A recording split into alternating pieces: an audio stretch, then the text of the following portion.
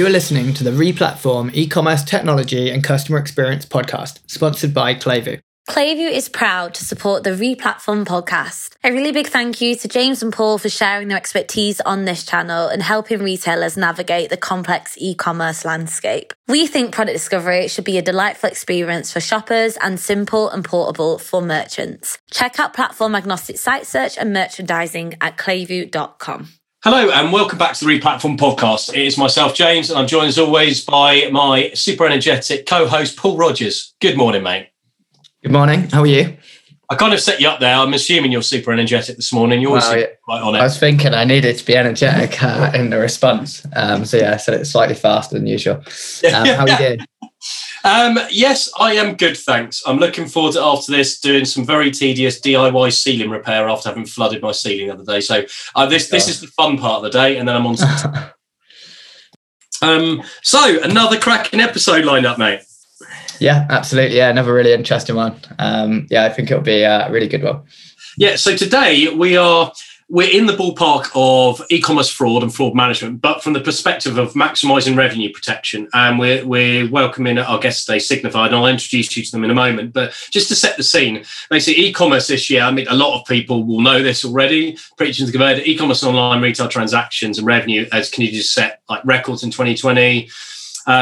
Obviously, it's created loads of opportunity for business to drive sales online. I know there's been an expense of the offline world, but just with this growth and this opportunity comes additional risk for like bad actors and cyber criminals to try and defraud businesses. And fraud, online fraud has been around for ages. It is well known about. And it's something that businesses have to manage. And even though fraud rates are relatively low, especially in the Western world, in the like more mature e-commerce markets, it can still impact business. It can still impact margins. I think a lot of people believe that fraud is covered simply by their payment gateways. They have fraud settings. They set them up. They might put on the most stringent fraud settings. But this leads us on to the second point of today's episode, is that just doing fraud management by itself isn't necessarily the best outcome for your business, because you can set the most stringent fraud rules and completely destroy all of your fraud risk and exposure and have very minimum issue with things like chargebacks. But you might be creating a massive issue with declining valid orders and really annoying genuine customers just because your fraud rules are too stringent, and hemorrhaging a 2-4% of business, which has happened. I've seen this in clients where actually their decline rate has been abnormally high and they've been turning away business. It pushes prospective new customers to competitors, maybe even into somewhere like Amazon. And losing people because your fraud management is too strict is as bad as not having good fraud management and basically being exposed to high chargeback rates. So with the advent of PSD2, with secure customer authentication, with increased protections through payment gateways, we wanted to pose the question of like, why are fraud protection platforms and fraud management platforms and chargeback specialist platforms like Signifyd still important and relevant to merchants these days? So we reached out to our friends at Signifyd to find out why. So welcome today, Chris Hemmings. Welcome to the podcast. Hi, James. Hi, Paul. Thanks very much for having me. Cool. So I've framed it to set you up nicely to introduce yourself as Signifyd. So could you just start by letting our listeners know who you are and what you do, and also in your own words, like what is Signifyd and why is it needed in the market? Yeah, thanks very much. So Chris Hemmings here. I have the pleasure of heading up sales within EMEA at Signifyd. So we have offices in London, Belfast, across the States. And we've seen an explosive growth really in terms of what we've been doing. We opened up the offices within Europe only 2 years ago, and in that time we've grown to just over 100 people. We are, you gave me the perfect intro there, James. You've described it exactly right. What we do is we take orders as they come through from every single merchant. We work with just to give you an idea of scale, we work with about 11,000 merchants globally. And what we do is we help them to extract value from their existing e-commerce funnel. So you very accurately described that is helping them with their fraud management. But probably the more compelling reason is we use automation, using machine learning, big data, and a commerce network of transactions from all of those 11,000 merchants to look at whether orders are actually good or bad, and in principle, giving that merchant or those individual merchants an uplift in revenue, so a conversion rate optimization or revenue optimization play. And the really key thing, or the disruptive part of what we do, is any order that we approve, we provide a liability shift against fraud. So we're accountable for that decision, that approval. If we tell the merchant that it's a good transaction, they ship it, and it does transpire to be fraud, we protect them from their losses. So we reimburse them for all of that transaction and take accountability for that decision, as I say. And interestingly, I think if I've spoken to you earlier this year, you've got a few customers who are really high-end transactions, haven't you? So it's not just 40, 50 pound average order values. You cater for clients with much larger order values. 100%. Indicative, clients, everyday clients that people would know of, are the likes of eBay, Samsung, Lacoste, Swatch Group, Mango, Lego, etc. Right, and as you say, those are all kind of about a 50 to 100 pound average order value. On the higher end, yes, we work with companies like the US Gold Bullion Bureau, who literally send out gold bars in the post. Other examples of high-end order values are things like Hyundai, who sell really expensive generators and machinery, etc. Those kind of things, right? So, in those cases, they might have an average order value of £5,000 to £10,000. Yes, it's amazing when you think about the volume of transactions for some really high-end retailers might be relatively low, but yes, a single chargeback can have a massive impact on their profitability. So that's a really nice way of framing what you do. One key question I've got is, what are the most common issues that you encounter that e-commerce teams are facing in relation to fraud and order acceptance rates? I think the first thing is that most merchants don't actually know what their true approval rate is.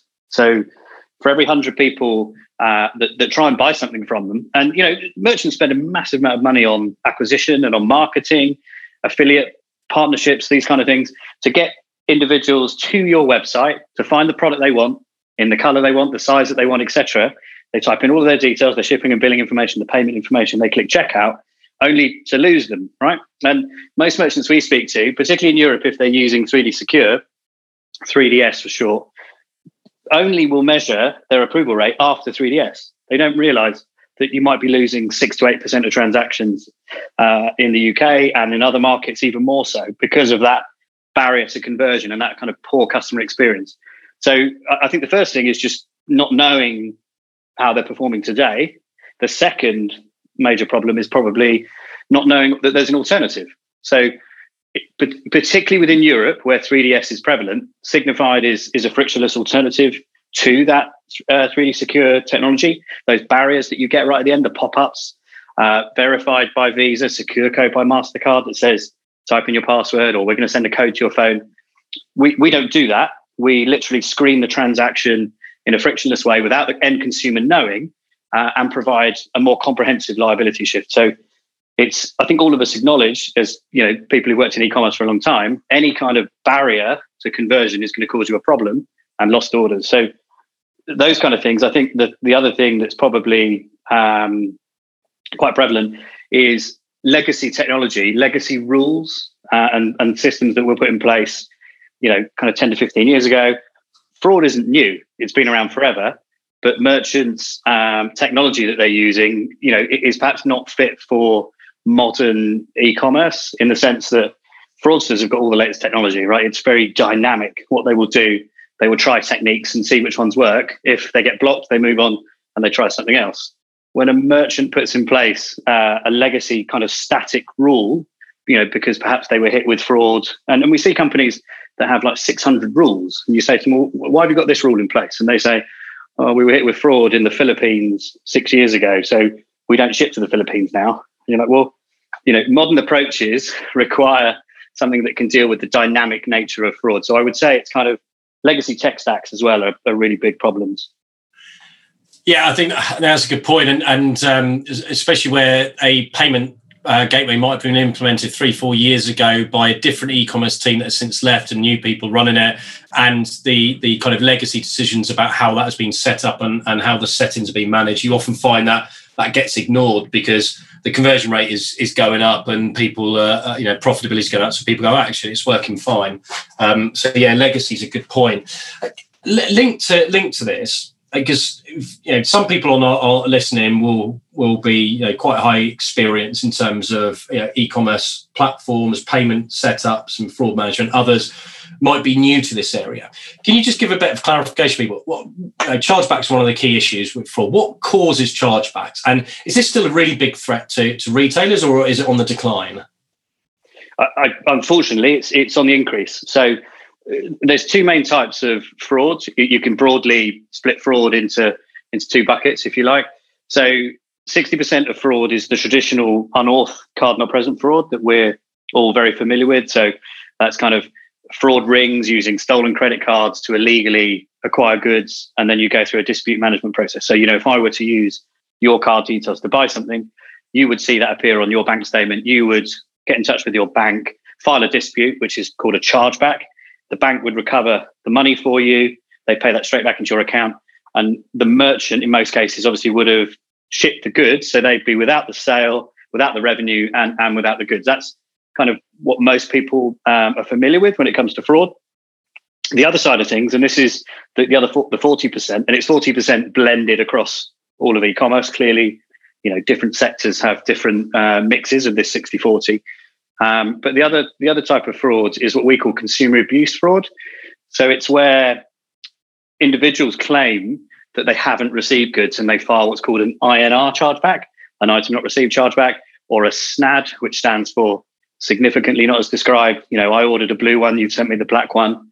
And then you have other types of fraud associated with things like subscriptions or processing errors or cancellations, those kind of things. And sadly, because of things like COVID, these are on the rise. So, when you order things online now and you get it shipped to your door, the delivery company, the carrier, isn't able to ask you for a signature. So invariably, they're leaving boxes on your doorstep, which sadly presents an opportunity to, the everyday person to say, "Whoa, I didn't actually receive this good," and they file a chargeback. And that is what we're seeing on the rise. That is kind of a trend that's come about because of COVID. It's just opportunist, if you like. So those are the two types that result in chargebacks. That makes sense. So I have a question. So a lot of the payment providers on the market have, their own fraud offerings or kind of add-on services. And then also some of the e-com platforms have functionality that allows for kind of flagging of orders based on certain variables. Where does the need for a third-party fraud management tool come in, and why is it needed? Super question. And you're right. That's in almost every case, a payment gateway will bundle in some kind of fraud tool. Invariably in Europe, that's 3D Secure, because all they care about is driving down fraud. How I like to describe it, and it's I don't know if it's a good or a bad analogy, but it's a bit like when you're doing up your house, asking the plumber to do your electrics or vice versa. That they're very different disciplines. So the payment gateways are very good at managing payments, but they are terrible at managing fraud. And no doubt, if Signifyd ever were to get into payments, it would probably be a bad move. It's a different discipline. It requires totally different solutions, a different skill set. That those gateways are typically reviewing, only a fraction, a subset of the data that we look at, and they are invariably using those legacy static rules that I talked about earlier. Whereas we use machine learning algorithms and models to look for reasons to approve an order. I think the other really important thing is the mindset difference. So our commercial model is such that we only get paid if we approve an order. So if we decline an order, we don't get paid. Whereas a payment gateway gets paid on a per transaction basis, regardless of whether that's approved or declined.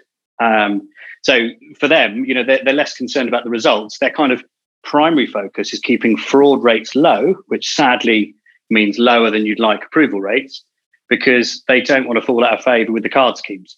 They don't want merchants to have a fraud rate higher than 0.9 or 1%. And so that's why they encourage and roll out technologies like 3D Secure. 3D Secure does a good job of suppressing fraud. Sadly, as we described, it's also a conversion killer. Yeah, makes sense.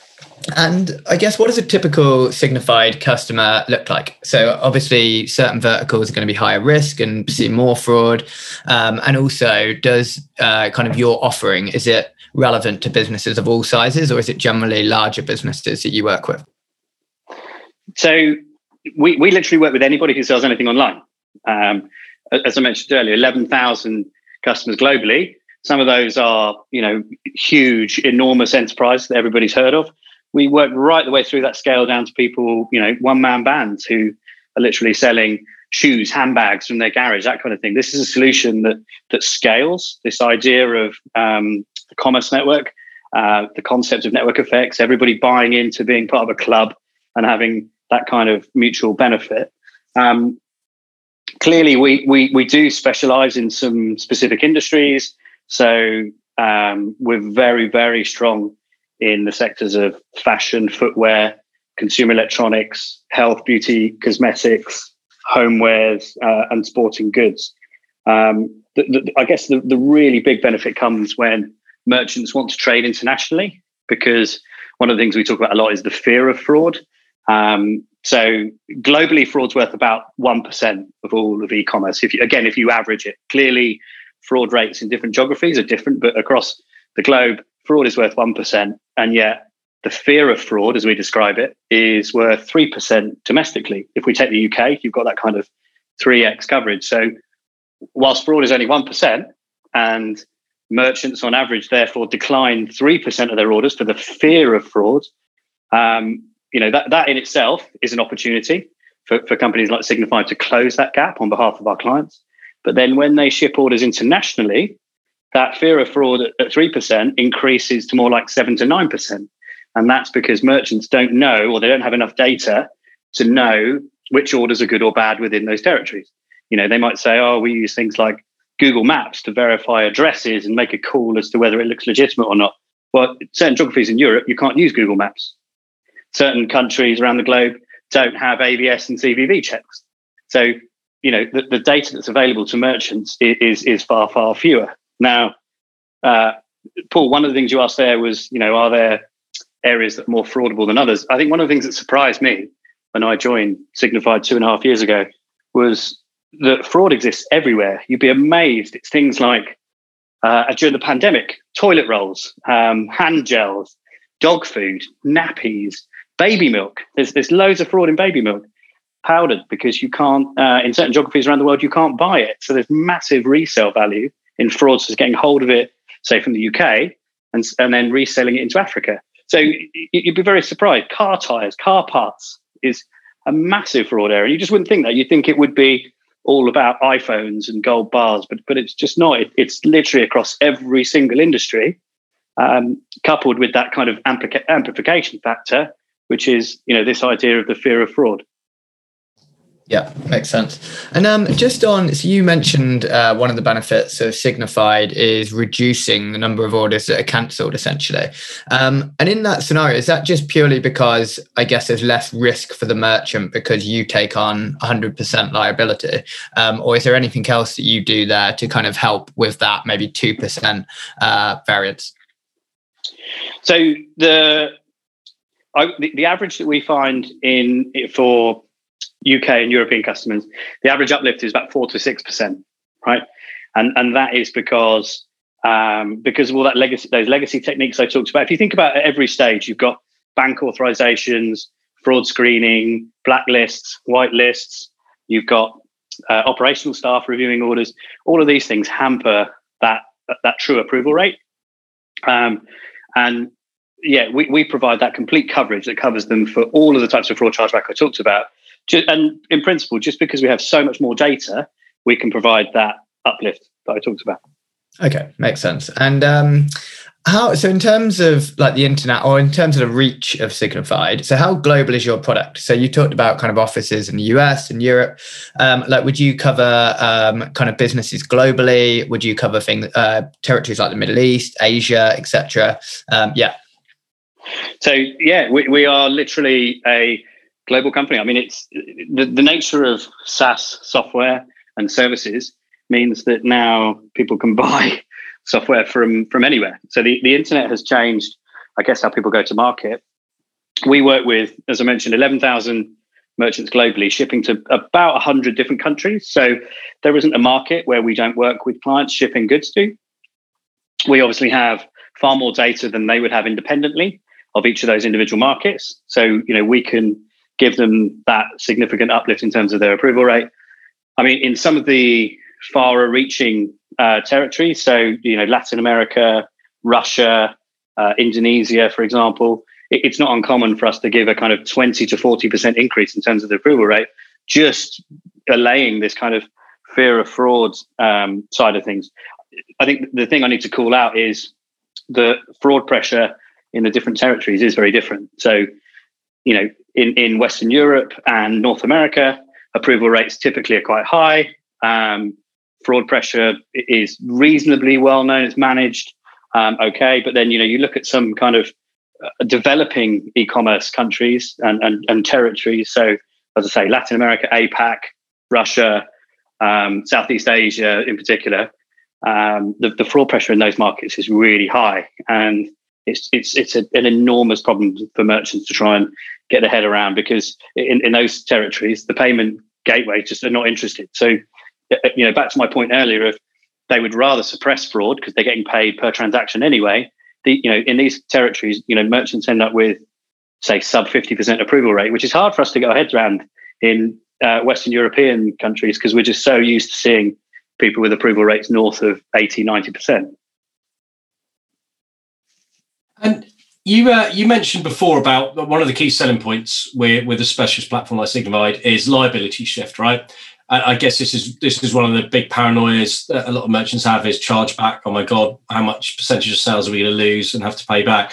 So the liability shift, how does it work? So if there is then a kind of pushback after Signifyd has approved the transaction, does a client ever see that or know about it? Or is it completely seamless behind the scenes? And related, are there any exceptions when the retailer would be liable?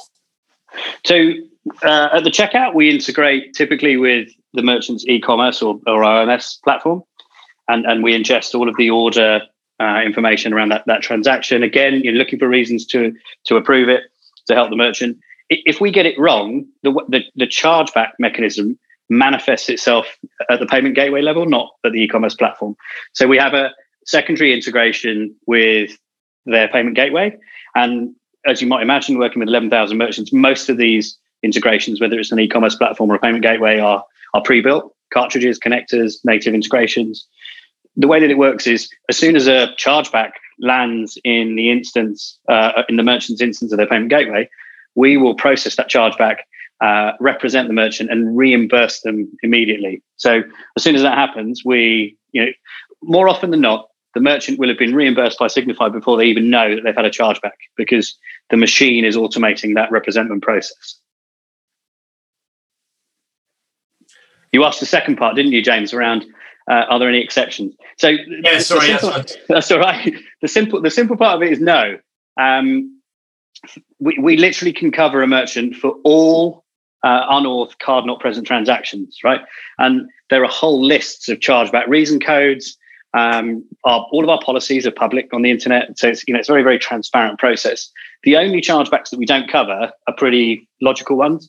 So, for example, if a transaction's gone through 3D Secure and results in a chargeback, that clearly wasn't a Signifyd approved transaction. If you get a chargeback from a card present transaction, so let's say, for example, somebody walks into a store and they buy something.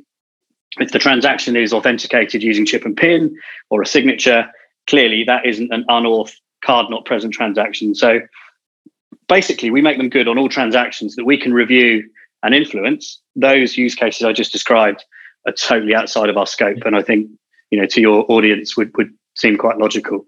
Yeah, that makes perfect sense. So let's move on to the thing about maximising revenue opportunity, because as you said at the start, this isn't just about fraud management. A big chunk of what you focus on is trying to minimise the number of lost orders that are valid orders. So can you talk us a bit through the Signifyd tech stack? I know you can't give away the secrets to the crown jewels, but you've got 3 core modules: Decision Center, Agent Console, and Insights Reporting. Can you just give people an overview? What are they and what do they do for merchants?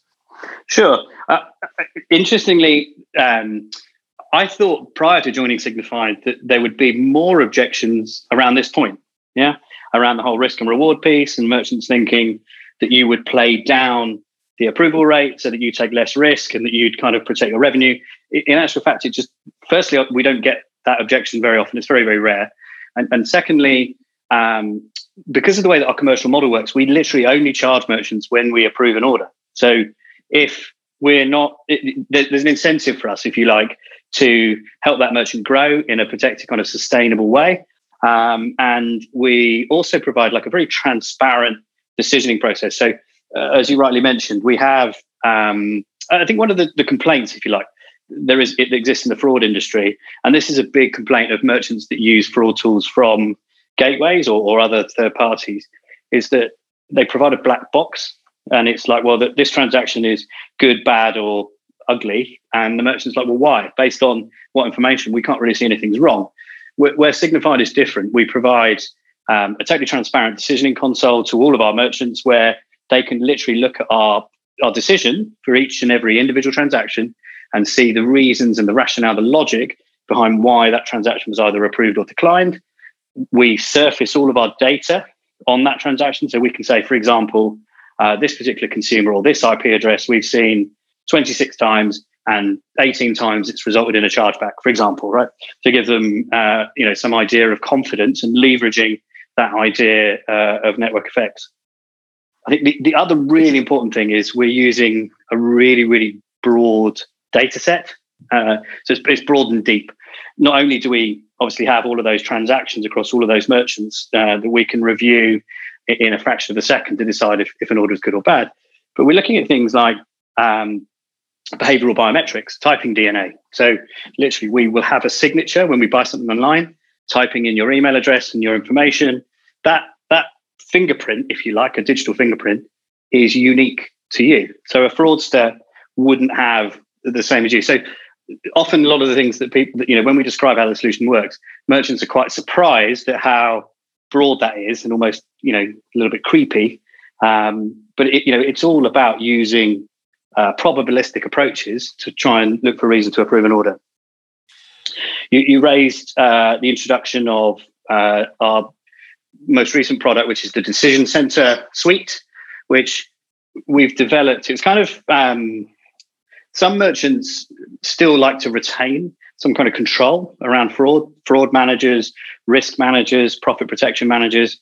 They might have built big teams and processes, and they don't necessarily like the idea of complete outsourcing to a third party. That would destroy their empire or reduce their element of control. And I think certain businesses also have unique promotions and that kind of thing. But I talked earlier about the rise in abuse scenarios. That really led about to the introduction of Decision Center. So what we've done is we have a suite of tools now where the merchant can control abuse on an individual promotion level. They can look at restricting resellers who might target specific products and specific geographies, as well as control things like account takeovers and that kind of thing. And then finally on this point, we also have an executive dashboard and full suite of kind of reporting and insight tools.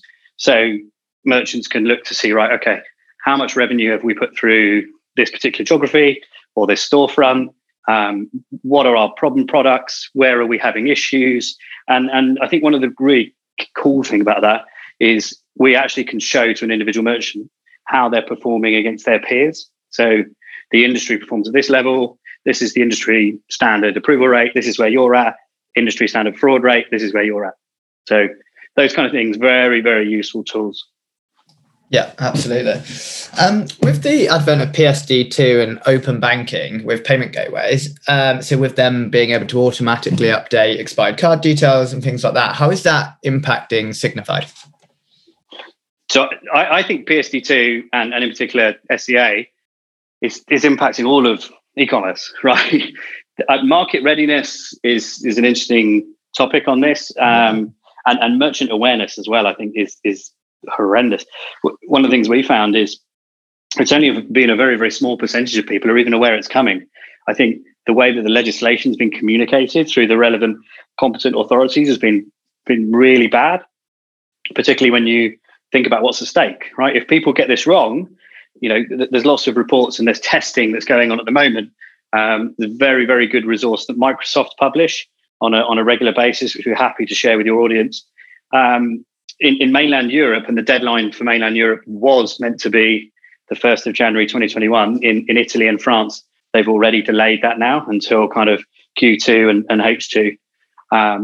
But the data shows that somewhere in the region of about a third of all transactions, will likely be declined if people don't migrate to a compliant SCA solution. Now, that's horrendous for the industry. Nobody wants that, right? And I think lots of people have kind of buried their heads in the sand. There's lots of gateways that are just telling merchants, hey, look, we've got you covered, when they haven't even been able to test their solutions until recently. So I don't know how they can give them that commitment. But for Signifyd, we see this as a similar opportunity to our kind of frictionless, applying that kind of frictionless buying experience to the legislation. So we have argued that we've been doing SCA forever. We are always looking for factors to prove a consumer is who they say they are. We've just never kind of categorized them in the whole knowledge, inherent, possession categories.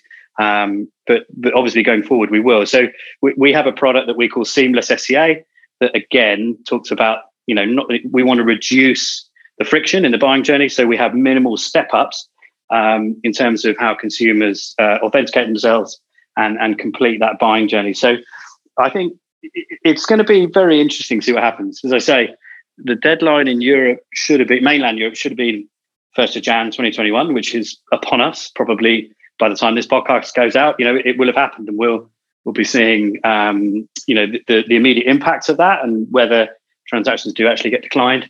I think in the UK, we have a period of taking stock and seeing what happens in mainland Europe and adjusting, because the deadline for the UK, the enforcement date, is currently the 14th of September 2021. And I guess it should be called out that both of those dates had already been delayed twice, right? So the first date was delayed because the ecosystem wasn't ready. And I think, as I've just described, it's still not ready. And then the second time that the date moved was because of the coronavirus pandemic. So, yeah, we will wait and see. I think for us, we look at it as a massive opportunity. But I think there's a lot of concern within the broader ecosystem about what this might do to approval rates, to conversions, and ultimately to revenues. Yeah, absolutely. Your pricing, so your standard pricing model is based on a percentage of sale. How does this work in terms of kind of net sales, gross sales, returns, shipping costs, taxes, etc.?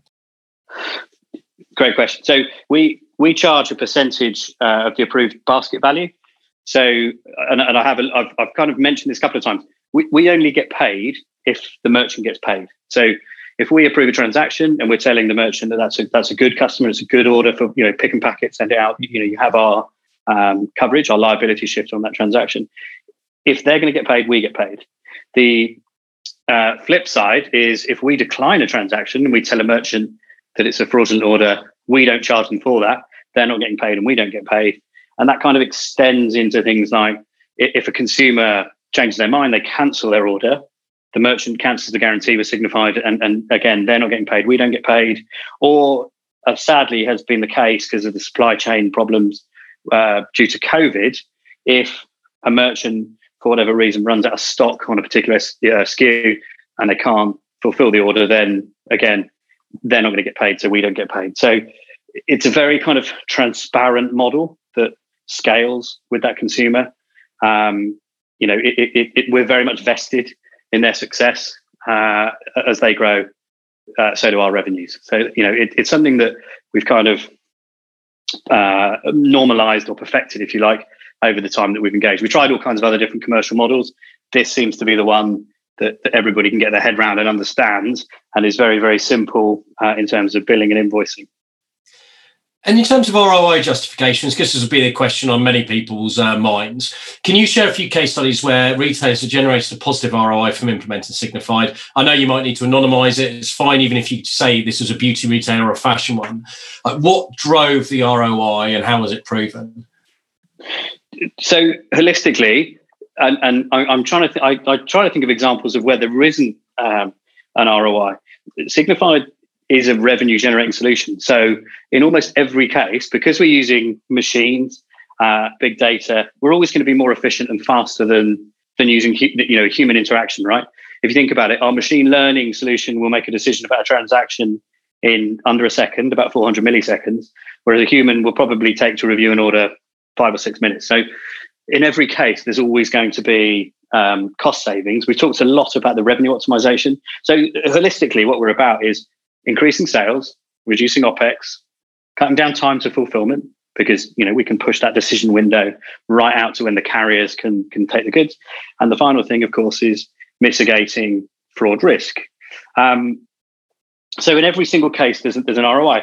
I think for your listeners, for those in Western Europe and the UK, the average is typically a 10x ROI, assuming merchants are using a combination of kind of 3D Secure and legacy rules. Some examples that off the top of my head. So Samsung, being a client everybody knows very well, have benefited from a 17x ROI since they've used Signified. And in actual fact, they're expanding their use of Signified to new territories. The other example, and we have a case study of this actually on our website, which is publicly available, is with one of the fastest growing European startups. It's a company called Emma Sleep, who sell mattresses as like a bed in a box type manufacturer. And they have benefited from a 12x ROI that was realized in just 3 months. So in almost every single case and every client, we can deal with tangible baselines to help them work out what their true approval rate is. We can share with them where we think we will get them to in terms of that additional revenue, the cost savings, noting, of course, that they're transitioning their fraud risk from them to us as well. So that paper-based ROI is something that we can do for absolutely every single client. And you talked earlier, there's a point I really want to come back to, actually, because I think it's quite an interesting one for people listening. You talked about the fact that you can be a kind of alternative to 3D Secure, and sometimes people struggle with 3D Secure implementations. They might not have worked perfectly, or I know the UX is definitely way better now than it used to be on mobile, but finding that might have a potential negative impact on their conversion. But also that it does give them the security and the reassurance from a fraud point of view. So what I'm keen to understand is, if I can frame this question correctly, is if you're using your payment gateway like a Stripe or an Adyen to do 3D Secure to minimize your fraud, you pay a fee. I think the bog standard Stripe fee for 3D Secure is 3 pence per 3D Secure attempt. Now, how do you see the benefit then with what Signified does? Because Stripe will obviously, and Adyen, etc., will turn around and say, well, they have some kind of machine learning stuff as well. So when you're trying to explain to a merchant the benefit of using Signified versus standard 3D Secure, what would be the kind of explanation? So with 3D Secure, for every single transaction that goes through 3D Secure, it's assigned regardless of the vendor, and they do, each payment gateway might have different descriptors, but in principle there's kind of 4 main buckets of how that individual transaction can be categorized, and they are Y, A, N, and U in principle. So Y is yes, transaction authorized, right? It passed, great. The consumer passed the 3DS challenge. The failures, the A, N, and U, are abandoned, and I think we all experience that. Where, or my parents, right? They're not particularly internet shopping savvy. They get presented with a pop-up, and they're like, it says type in your password, or we're going to send a code to your mobile phone, and they're like, well, I don't know what my password is. I can't complete the transaction. So they close the window. They, but sadly, they're driven towards Amazon because Amazon totally get this frictionless buying experience. So that's the first kind of cancelled scenario. The second is unauthorized, whereby somebody tries to type in a password and they get it wrong, or they type in the code wrong. So they have a go, but they get it wrong. And of course, that fails with legitimate customers as well as fraudsters, of course. And then the final one is unavailable. So 3D Secure is the uptime, you'd be surprised, is not as great as it should be. And it gets to that point where a challenge is made on a transaction. And if 3D Secure is unavailable, then the consumer can't authenticate. They can't complete their transaction. So for those 3 rejection codes, A, N, and U, and as I said, payment gateways might have slightly different descriptors for those, or they might even have a subset. Signifyd would typically approve in the region of about 80% of those rejections. So that's a big part of that, on average, 4 to 6% revenue uplift. Great. And looking ahead to 2021, what do you have in the roadmap? Like, what are you working on going into next year? So first and foremost, 2020 has been a fantastic year for Signifyd. I think, we need to call that out. And probably, hopefully, those of you who listen to the podcast working in e-commerce have also benefited from the increase in sales in terms of new customers coming to buy things online. Coronavirus has presented us with this acceleration in terms of e-commerce adoption. It's sort of in the region of 5 years. I think the migration that way was happening anyway. The pandemic has just accelerated that, and for sure, as a company, we've massively benefited from that. 2021 for us is going to be about building on the massive success that we've had this year. We've doubled our customer-facing team here within Europe to meet the demand that we're seeing within the region, the new clients that are coming on board, the GMV that we're processing, the size of the opportunity that we have. So I think key themes are for next year, for sure, of course, the elephant in the room will be PSD2. It will be the growth of our seamless SCA product. And then I think medium long term beyond that, so perhaps the end of 2021 and beyond, is continued expansion into new territories. So this year we've opened an office in Latin America to meet the demand from that massive region. We will move into formally having boots on the ground in other territories for sure. And then I think the other thing that's quite exciting is just literally through the use of using AI, machine learning, and big data, you can expand into all kinds of scenarios. So one of the big pain points that we see from merchants, perhaps outside of our purview, is returns fraud. So literally returns, just a massive, massive problem for retailers. How do they manage it? How do they know who's a good customer, who's a bad customer? Different merchants have different policies around how many times they'll let individual consumers return goods before they blacklist them, or they cease trading with that person. So we're looking to expand all of the transaction data that we have and the knowledge that we have from consumers to cover returns, and that will be something that more details to follow in 2021. So if anyone listening who hasn't used Signifyd before is interested, but they've got the classic concern, well, I'm not sure how I'm going to get buy-in for this, for a percentage of sales.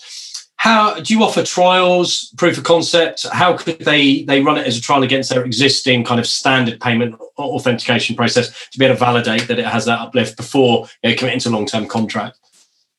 Sure. So I think my immediate retort typically when we get this kind of question is, why wouldn't you get buy-in from your stakeholders of somewhere in the region of a 10x ROI, right?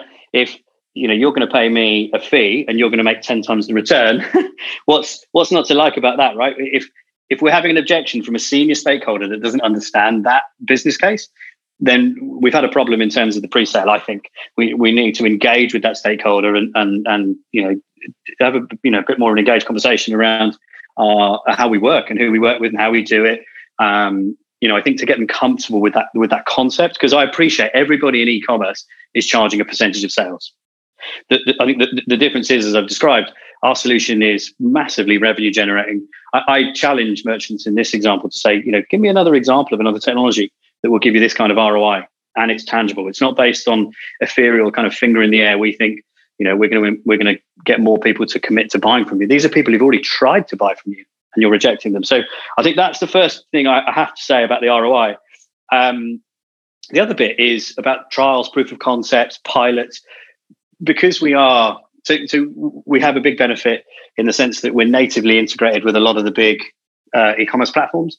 So, if you're using Shopify or BigCommerce, you can install our app in like 15 seconds. It's literally five clicks.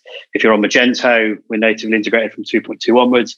Even if you're using another platform and you want to use our API, it's kind of a lightweight implementation process. You can get up and running in days. And so because our implementation is very lightweight and we don't have to spend a massive amount of money on our resource getting clients up and running, and we have so much confidence and kind of proof points, if you like, that the solution will work, we are very willing to offer clients trials, proof of concepts, paid pilots, as I said, as a way of validating, the value of what we do. The interesting thing it then goes full circle, because you end up with kind of CFOs and VPs of e-commerce saying, okay, but actually we do want the value. We want the uplift straight away. So, we've had merchants where, we might make them, say, £2 million more sales per month. And if they were to go through a 2-week trial period, that's costing them, potentially £1 million worth of lost orders. So one of the things that I feel that the market has moved towards is we can offer people a live pilot, or as I call it, like a paid pilot. So we're literally screening live transactions. They're having the benefit of that frictionless experience, increasing the conversions, more sales. And if for whatever reason we don't meet their expectations, or the business case isn't realized within that initial period, then we give them the right to cancel the contract. So it's kind of like a cooling off period, if you like. But what I must say is I can't think of a single example where anybody's exercised that right, which again is, testament to the solution, but also a reason why we would do it. No vendor's going to offer you that kind of trial setup if they weren't 100% confident that it was going to work. But you're right, James. This is a really strong kind of validation, if you like, and something that has generally been quite well received. I think, in my experience, European, particularly UK businesses, very much in every case want to see an ROI. They want to speak to other customers that have been using your solution. They want to hear how they've got on. They want to validate your claims. They want to kind of try before they buy. In some cases, whereas I think exactly. I think the reason, the reason behind it is, although the concept and what you're doing makes absolutely obvious sense, because it's a challenge that everyone knows about, and it's an outcome everyone wants to achieve, and most businesses struggle to get there effectively. The reality is that people have been offered like these what seems like gold dust in other areas several times, and often people have been stung from something which was guaranteed to deliver results and they haven't. So I think sometimes there's a healthy amount of skepticism when people hear claims like this, and other times there's maybe a barrier, as you said, that needs to be addressed in that pre-sales engagement piece. But it's useful to know. At least it gives people listening that kind of olive branch thing of, if they think they won't get the buy-in, but actually this de-risks it even further, then fantastic. It opens that door a bit easier for the e-commerce team. Totally. The other thing I'd add to that is, because of the nature of what we're doing in terms of, we have a commerce network of transactions, and if one of our merchants gets hit with fraud, we fix it for that merchant, and everybody else in the network benefits from it. So what happens is, if you're an existing Signify client, it's very much in your interest. And we've seen really kind of positive take up of getting involved in things like customer advisory boards, doing client reference calls and that kind of thing, because the merchants that use our service want other large merchants who have, high transaction volumes to become part of the commerce network, because it's in everybody's benefit. So that's quite an unusual thing in SaaS sales.